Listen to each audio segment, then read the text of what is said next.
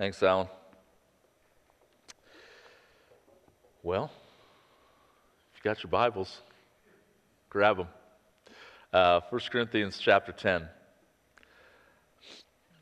One of the things that I have been thankful for over the last several months as we've not been together on Sunday mornings is that we had decided, and I believe the Lord led us to this at the beginning of the year, to all be reading through the New Testament together, one chapter a day, 5 days a week. I've been encouraged by that, knowing that even though we're not together, that the Spirit of God lives in each one of us, that know Him as Savior, but also that we're all in the same passage of Scripture and have the same truth, hopefully getting into our hearts and our minds day by day, and that we're praying for each other. And I've also been amazed and encouraged by God's provision in that Bible reading plan, as simple as it may sound, just that just what we've been reading and the truth that's been in there. I think it's just been timely every week. I know it's been speaking to me. I know I've received text messages from many of you of how God has been speaking to you through the Word as well. I want us to be in 1 Corinthians chapter 10. We're going to be looking at the first 14 verses. You can just stay there. That's where I'm going to land. But I also am going to read some other passages here very quickly in John chapter 4, and then also in 1 Corinthians chapter 2 that we would have read 2 weeks ago. So let me just begin to read this as we get going here this morning. But first in John chapter 4, this is Jesus to the woman at the well. She said to him, "Our fathers worshipped on this mountain, but you say that in Jerusalem is the place where we ought to worship." Jesus said to her, "Woman, believe me, the hour is coming when neither on this mountain nor in Jerusalem will you worship the Father. You worship what you do not know. We worship what we know, for salvation is from the Jews. But the hour is coming and is now here when the true worshipers will worship the Father in spirit and in truth. For the Father is seeking such people to worship Him. God is spirit, and those who worship Him must worship Him in spirit and in truth." 1 Corinthians chapter 2. Paul says, "Yet among the mature we do impart wisdom, although it is not a wisdom of this age or of the rulers of this age who are doomed to pass away, but we impart a secret and hidden wisdom of God, which God decreed before the ages for our glory. None of the rulers of this age understood this, for if they had, they would not have crucified the Lord of glory. But as it is written, what no eye has seen, nor ear heard, nor the heart of man imagined, what God has prepared for those who love Him. These things God has revealed to us through the Spirit. For the Spirit searches everything, even the depths of God. For who knows a person's thoughts except the spirit of that person which is in him? So also no one comprehends the thoughts of God except the Spirit of God. Now we have received not the spirit of the world, but the Spirit who is from God, that we might understand the things freely given us by God. And we impart this in words not taught by human wisdom, but taught by the Spirit, interpreting spiritual truths to those who are spiritual." And then chapter 10, where I asked you to turn, starting in verse 1. Paul says, "For we do not want you to be unaware, brothers, that our fathers were all under the cloud, and all passed through the sea, and all were baptized into Moses in the cloud and in the sea, and all ate the same spiritual food, and all drank the same spiritual drink, for they drank from the spiritual rock that followed them, and that rock was Christ. Nevertheless, with most of them God was not pleased, for they were overthrown in the wilderness. Now these things took place as examples for us, that we might not desire evil as they did. Do not be idolaters as some of them were. As it is written, the people sat down to eat and drink and rose up to play. We must not indulge in sexual immorality as some of them did. And 23,000 fell in a single day. We must not put Christ to the test as some of them did and were destroyed by serpents, nor grumble as some of them did and were destroyed by the destroyer. Now these things happened to them as an example, but they were written down for our instruction, on whom the end of the age has come. Therefore, let anyone who thinks that he stands take heed lest he fall. No temptation has overtaken you that is not common to man. God is faithful, and He will not let you be tempted beyond your ability. But with the temptation, He will also provide the way of escape that you might be able to endure it. Therefore, my beloved, flee from idolatry." Pray with me one more time. Father, thank you for your word this morning, God, and we thank you for your Holy Spirit that's here. We thank you that you hear our prayers. We thank you for the shed blood of Christ. Please open the eyes of our heart now that we could see wonderful things from your word. In Jesus' name I pray. Amen. So, how many have been confused over the last couple months? Anybody? A little disoriented? I mean, we know what's going on, but we don't really know what's going on, right? And so I think being disoriented or being a little bit confused is quite normal, and it's something that we can all identify with over the last couple months as literally, the news and the information has seemed to change on a daily and sometimes almost an hourly basis, it seems. I kind of feel the same way, like I felt over the last couple months, as I feel sometimes when I sit down to watch a movie.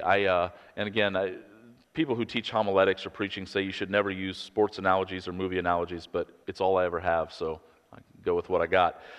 But I sat down the other night to watch a movie with the boys, one of these Avenger movies. It's like a, superhero type of deal. And I was asking Nate this morning, because I know Nate's into this stuff, but I guess there's 20-some movies in this series. And I watched the one I watched the other night, and I watched one other one. So, easy to say that what I'm saying is I didn't know what was going on half the time. I didn't know what was happening. I wasn't aware of the storyline, and so I wanted to go back and try to figure out what was happening, figuring out what the storyline is. Because if you're disoriented, if you're confused, if you don't know what's going on, you have to get caught up into the bigger story of what's been happening. And also, if you know the end, and for us as Christians, it's even a little bit different than just finding out what's been happening, but we know what's going to happen as well, right? We know where this is going. And so I say that because in this passage here this morning in 1 Corinthians chapter 10, but I want to show you briefly, also throughout all of the scriptures, is that, guys, we are part of a story. We are part of a story. And I just can't say that enough. We're part of a story. And it's not our story. We're not the star. We're not the central figure. God is. And He's been working this thing from the beginning of time, even before the beginning of time when He existed. And we have the unbelievable privilege of being a part of this story. But if we're going to kind of get our bearings and get our feet underneath us, and if we're not going to be confused or disoriented, then we've got to figure out where we're at in the story. And here's the big idea of what the story has always been about, of what I believe Paul pulls the Corinthian church into here and reminds them of in 1 Corinthians chapter 10. But it's throughout the Bible, and it's simply this, is that throughout all of human history, God has desired for Himself a people that will worship Him by being satisfied in Him and by obeying Him for His honor and for His glory.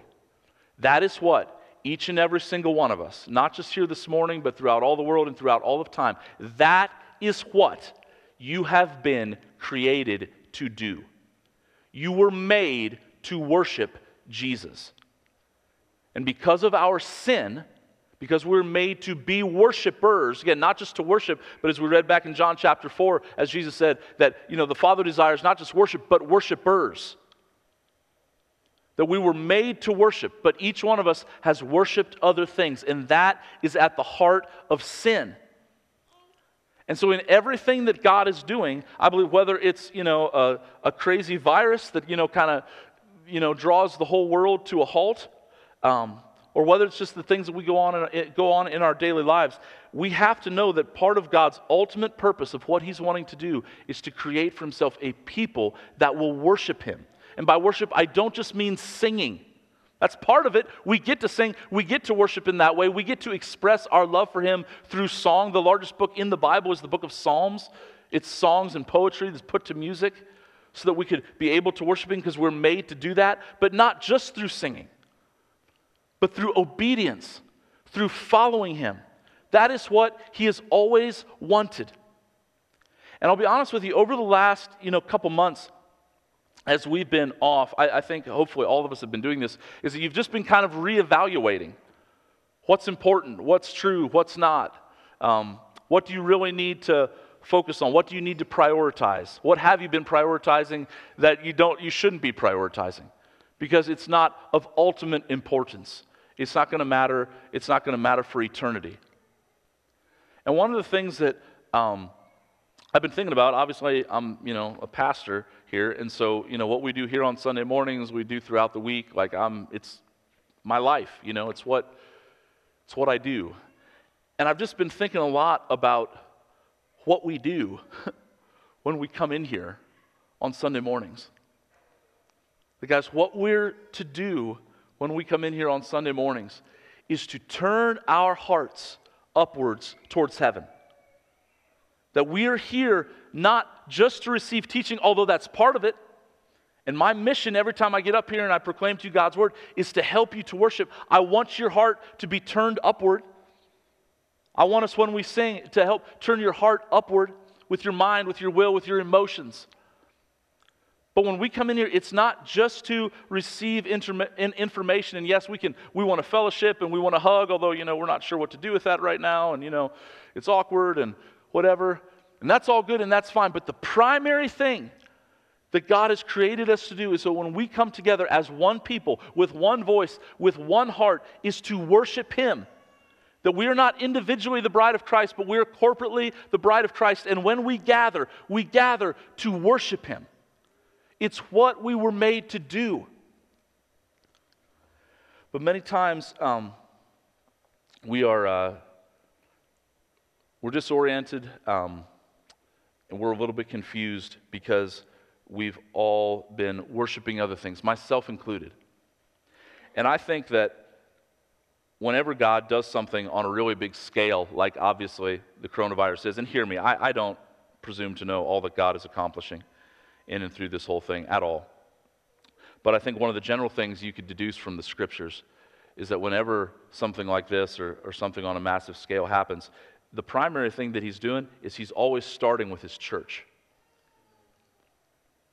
And it's a call to His people to turn to Him and to seek their hearts and to turn from anything else that might be an idol in their lives. And that's exactly what Paul reminds the church in Corinth about here in 1 Corinthians chapter 10. Is he reminds them that they are a part of a much, much, much bigger story. And while, and again, for all of us in our lifetime, obviously what we've been experiencing over the last couple of months is something that's unprecedented for us, but it's not unprecedented in the history of the world. It's not. And throughout history, other generations have gone through things like this, things that are even much worse. And I'm not making light of anything that's going on in our day and age. But stuff like this has always happened, and it's always been an opportunity for God's people to come back to Him and to remember what's truly important, which is primarily our worship of Him. I want you just to look at the text again in 1 Corinthians chapter 10 quickly, and I want to just point out kind of the way that Paul lays this out here. There's a couple things that just have never changed. God's been doing it the same throughout history, and we're part of really the same story that Paul lays out here. And that is that God's power has never changed. God's people have not changed, and God's purpose has not changed. His power, His people, and His purposes, they have not changed. First of all, in the first couple verses here in 1 Corinthians chapter 10, he says, I do not want you to be unaware, brothers, that our fathers were all under the cloud and all passed through the sea. Now, what he's going to do here is Paul can rattle off a whole bunch of theological truth in a very short amount of time. And in the first couple verses, what he's going to do is kind of give a sweeping history, a sweeping narrative of the children of Israel as God brought them out of Egypt. And I want you just to see this detail here in verse 1 that I just read.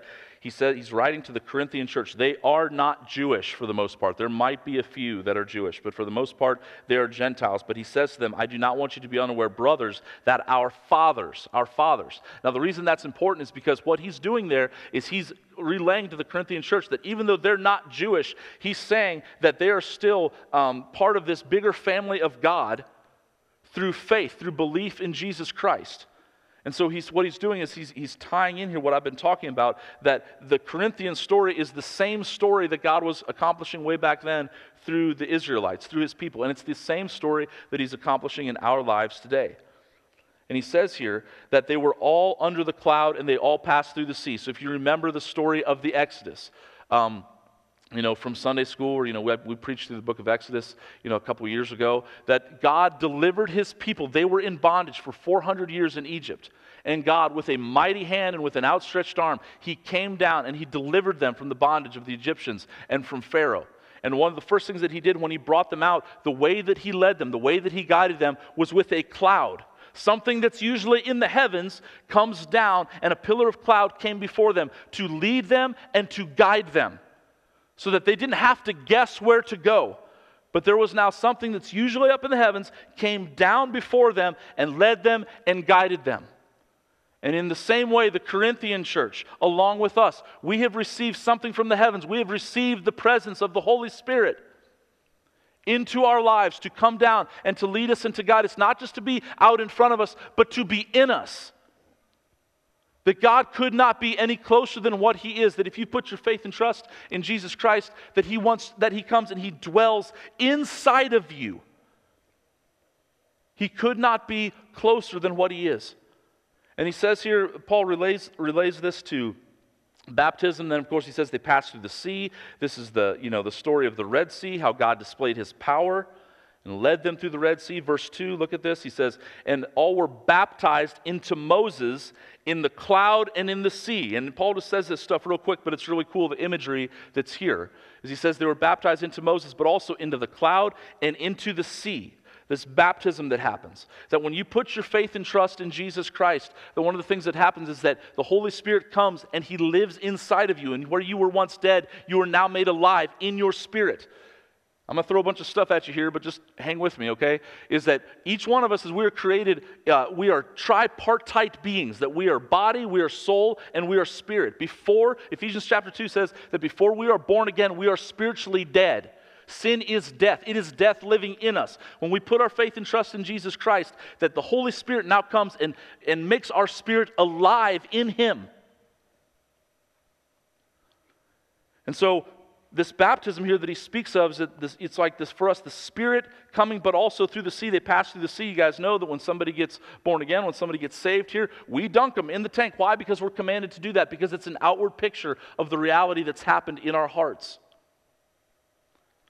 But the same thing that God did back then, thousands of years ago, with the Israelites, is the same thing that the Corinthian church had experienced, and it's the same thing that we've experienced if we believed in Jesus. Brothers and sisters, the story has not changed. God has brought us out so that we could worship him. This was always his intent with the nation of Israel. As you read the book of Exodus, it's a little detail, but it's important. Whenever Moses goes in and he says to Pharaoh, let my people go, let my people go, let my people go, it's almost always followed with this little phrase, let my people go, that they may come out and worship me. Or that they may come out and hold a festival, a feast to me, which was an act of worship to God.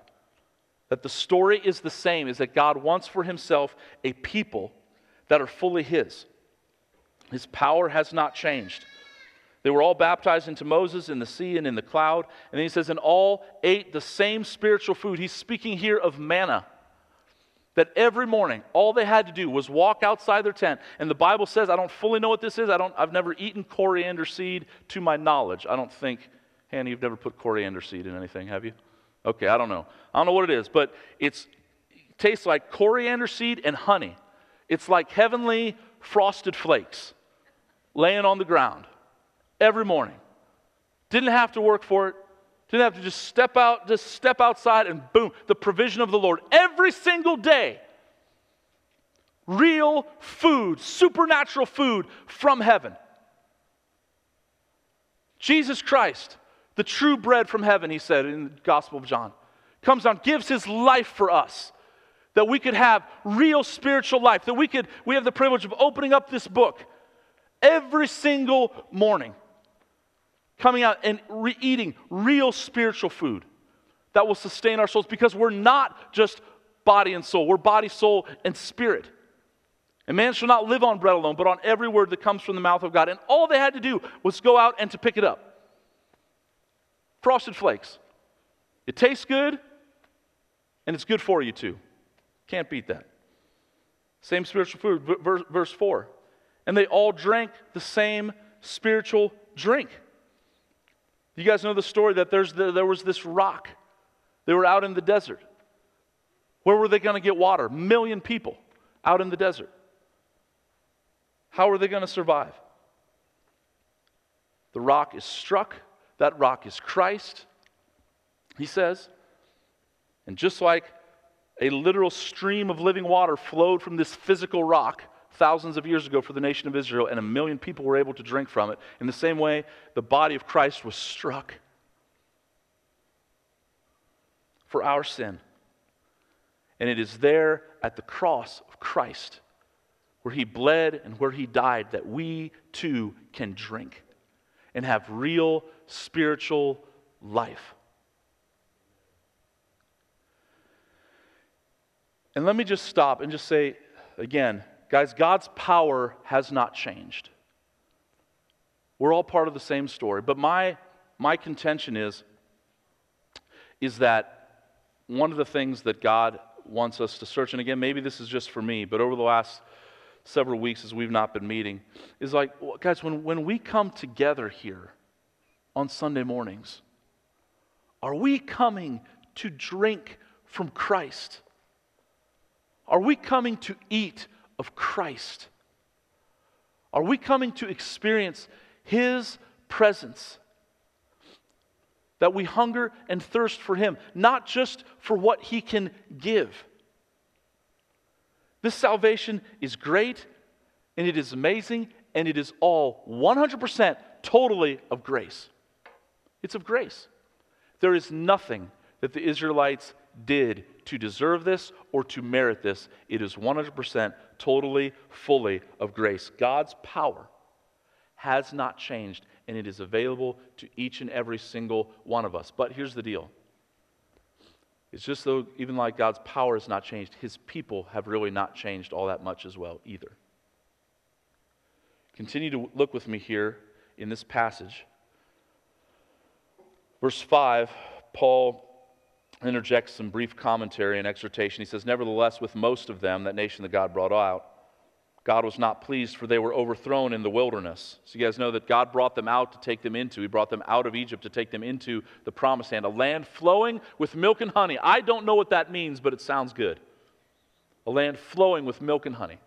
That's what God intended for them. Verse 6, now these things took place as examples for us, that we might not desire evil as they did. And so Paul puts forward in the first couple verses these kind of these four ways in which God's power was on display for salvation. But now, over and against God's power, he's going to now look at man's rebellion. But again, God's power has not changed, but God's people have not changed either. Back in Israel, in the Corinthian church, and also, I fear, in our day as well. Verse 7. These are all little snippets from the stories of the Exodus and in the book of Numbers of how God's people rebelled against him. Verse 7. Do not be idolaters, as some of them were. Let me point out that the heart of all that he's going to say here is about idolatry. Verse 7, you'll see the word idolatry, and he's going to make his final point here in verse 14, where I ended reading. Therefore, my brothers, he says, flee from idolatry. That idolatry is at the heart of sin, that God brings them out. He's feeding them, he's feeding them with manna. They're drinking from the rock. They come out to Mount Sinai. They're standing there before him. Moses goes up on the mountain before him, and Moses is up there getting the 10 Commandments that they might know now how to live. It wasn't a burden. It was good. Don't kill, don't steal, don't covet. Those are all good things. They're good commands for people that had lived 400 years in slavery. God has good things intended for us in his law, but before the ink is even dry on the paper or on the stone, you might say, as they were written on there with the finger of God, Moses comes back down the mountain, and the people have made a golden calf. They have made God in another image. Verse 7, do not be idolaters as some of them were, as it is written, and this is from Exodus 32. It says, the people sat down to eat and drink, and I love how relevant the Word of God is. Don't miss this, because why is this little phrase in here? The people sat down to eat and drink and rose up to play. They see this great salvation. They see the Red Sea parted. They see the cloud before them. They see the pillar of fire at night. It's the presence of God leading and guiding them in the wilderness. They eat the manna. They drink from the rock. They see God's provision. They see all this. And what is the first thing they do? They go back and they make an idol. And again, it says here, they rose to drink and rose up to play. To play. To play. If I had to name one of the biggest idols in our culture, I would say it is this: entertainment. That we want to literally, and we literally are, entertaining ourselves to death. Now hear me, I just mentioned earlier, like I watched a movie. I'm not getting legalistic, I'm not saying all movies are wrong. Here's the point though, is that even though they had experienced this great salvation, they're now out of Egypt. They can't handle the reality of this relationship with this almighty holy God that they're called to serve. And so what do? They entertain themselves so that they don't have to fully look at it. So that they don't have to look at the glory that's there on the mountain in the cloud that Moses went up to, but that they said, Moses, you go talk to him. You go talk to him. We don't want to have to deal with him. They entertained themselves right out of his presence. Verse 8, he says, we must not indulge in sexual immorality as some of them did. And 23,000 fell in a single day. You guys know a couple months ago we had a conference with Julie Slattery and Jonathan Dougherty from Authentic Intimacy Ministries. Jonathan is from Texas, Be Broken Ministries, helping people get out of the bonds of sexual addiction. They were both on a podcast together the other day that I was listening to recently. And I guess, I don't know what the exact statistics are, but during the coronavirus pandemic, that online pornography use has just went through the roof. Because we don't know what to do. And so we run back to our idols. Entertain us and soothe us. We're trying. This is the heart of mankind, from the Israelites to the Corinthians to our day today. Is we are looking for satisfaction, but we are looking in all of the wrong places. You were made to be satisfied. You were made to make much of something. But it wasn't anybody in Hollywood, it wasn't anybody in the NBA or in the NFL or in Major League Baseball. You weren't made to make much of an image on a screen. You were made to make much of Jesus. You were made to every day wake up and feed your soul on the supernatural life that He offers to you. You were made every day to drink deeply of the reality of His Holy Spirit, that He died to purchase for you.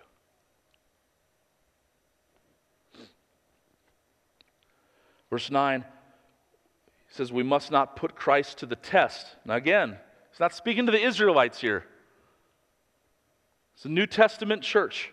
Same dispensation, same era, epoch in which we live.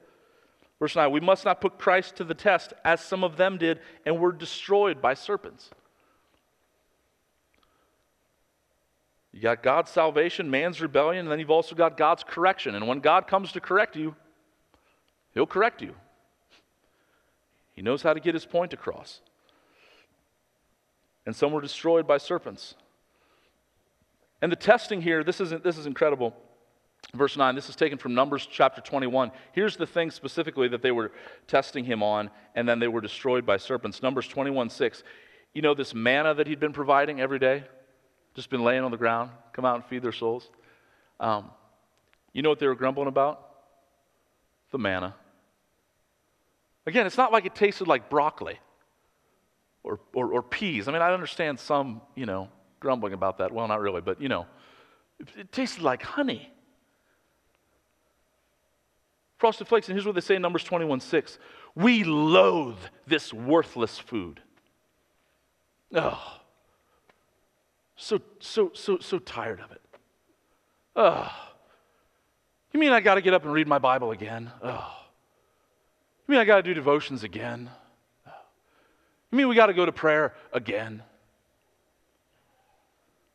And our hearts are bent towards evil, even though God has been nothing but gracious to us. Verse 10, nor grumble. I like this one. This is actually one of the biggest ones that kept them out of the promised land. They grumbled. They murmured over and over and over again. And in the end, they were destroyed, and they could not go up into the promised land. Grumbling, murmuring. It's the opposite of thankfulness. That they were to be thankful for all that God had done. I want to say something here about grumbling. Guys, do you know that cynicism is not a fruit of the Spirit? Do you know that? You know what it means to be cynical? I don't just mean like sometimes negative things happen. Like you can say, Eric, your sermon's kind of negative right now. Well, yeah, I mean, I get it. Like it's not all teddy bears and rainbows, folks. And there's nothing wrong with being negative, but there's a difference between being negative sometimes when it's necessary, when something is wrong, and being cynical.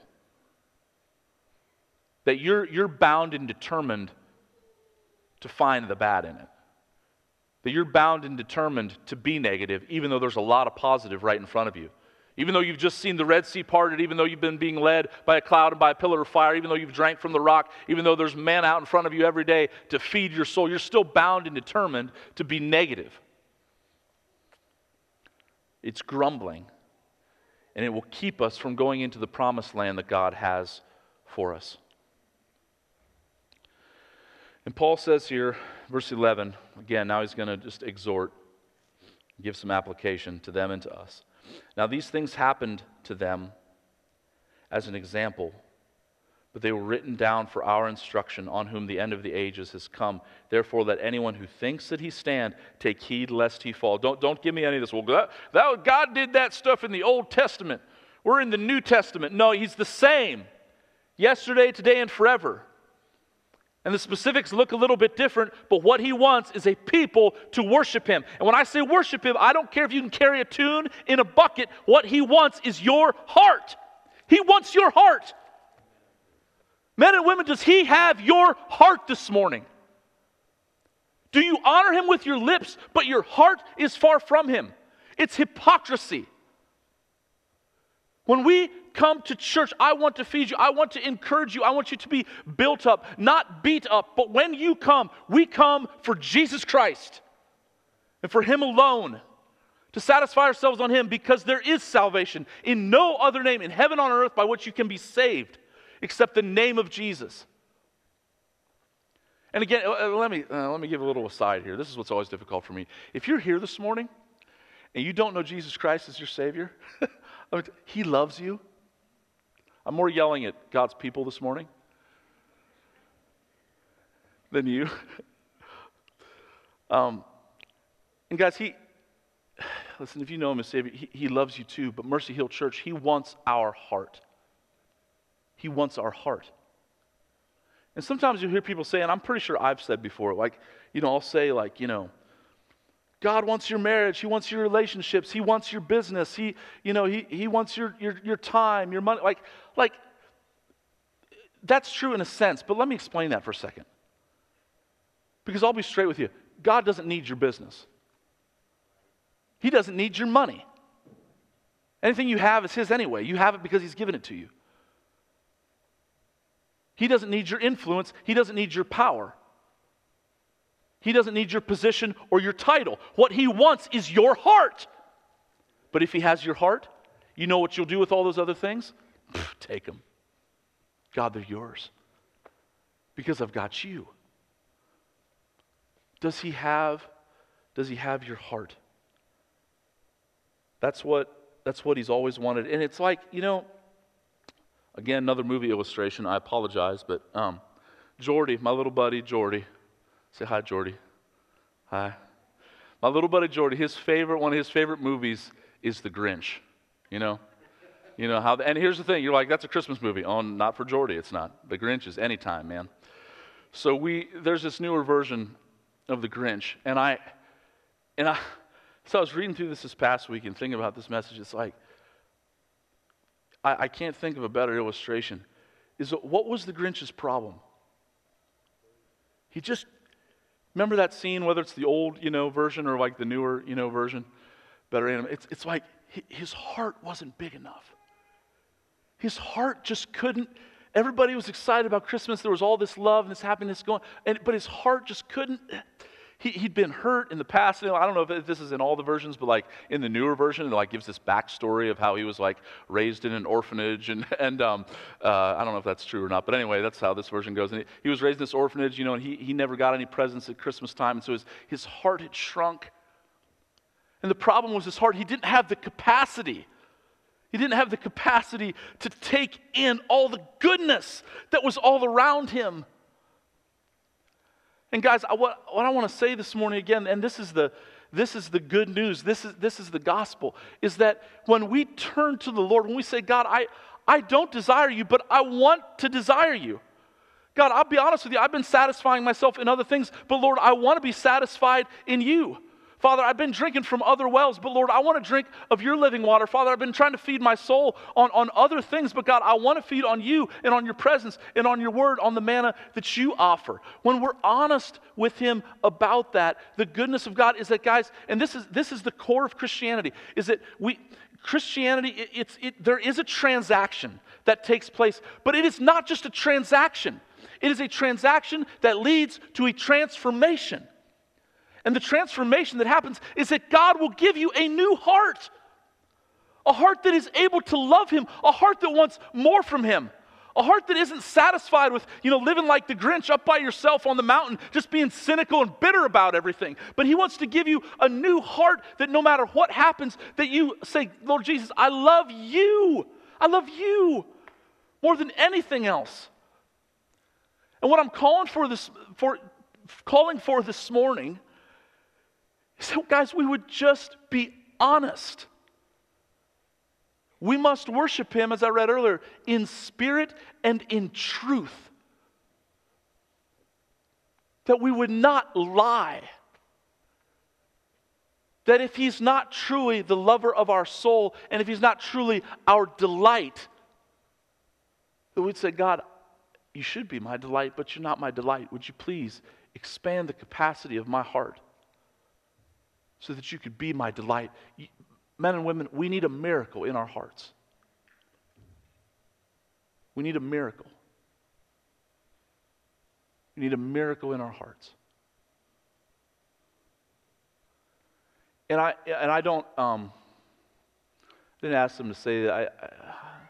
Sorry, I wasn't planning on saying this, but I just want to say this. I really believe, Grant and Becky, I know me enough, I love you. I really believe that was a prophetic thing this morning. That they shared that for years they couldn't conceive, but through prayer, now they have.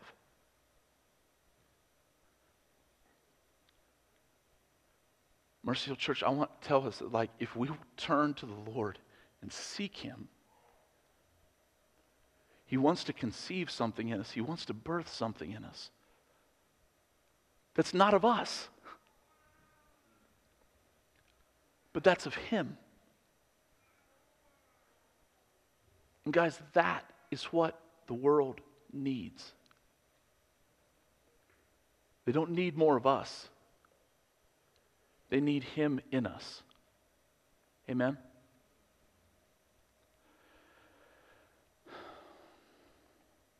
Worship team, you can come up.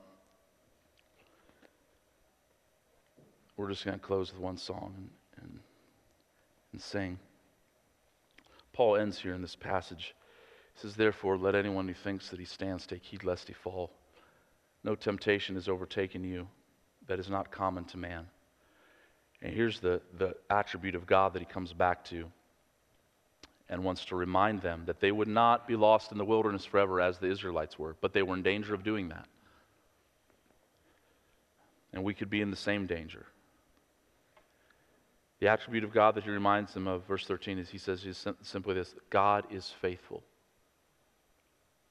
What should they have done when they were scared, when Moses was gone for 40 days, when he was up on the mountain, they didn't know what was going on and everything seemed scary? They should have remembered God is faithful. What should they have done when they had, sinful desires raging inside of them for sexual immorality? They should have remembered, no, God is faithful. He's enough. He will satisfy me.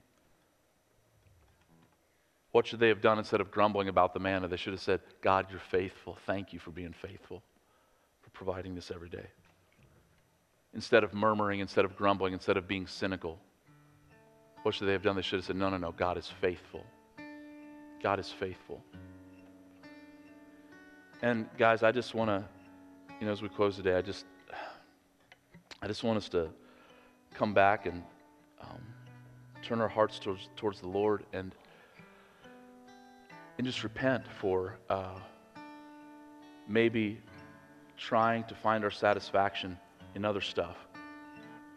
Because God has nothing but good things in store for us as his people. He always has, like he did with the Israelites, like he did with the Corinthians, and he still does for us today. He always will. But we have to lay aside our idols,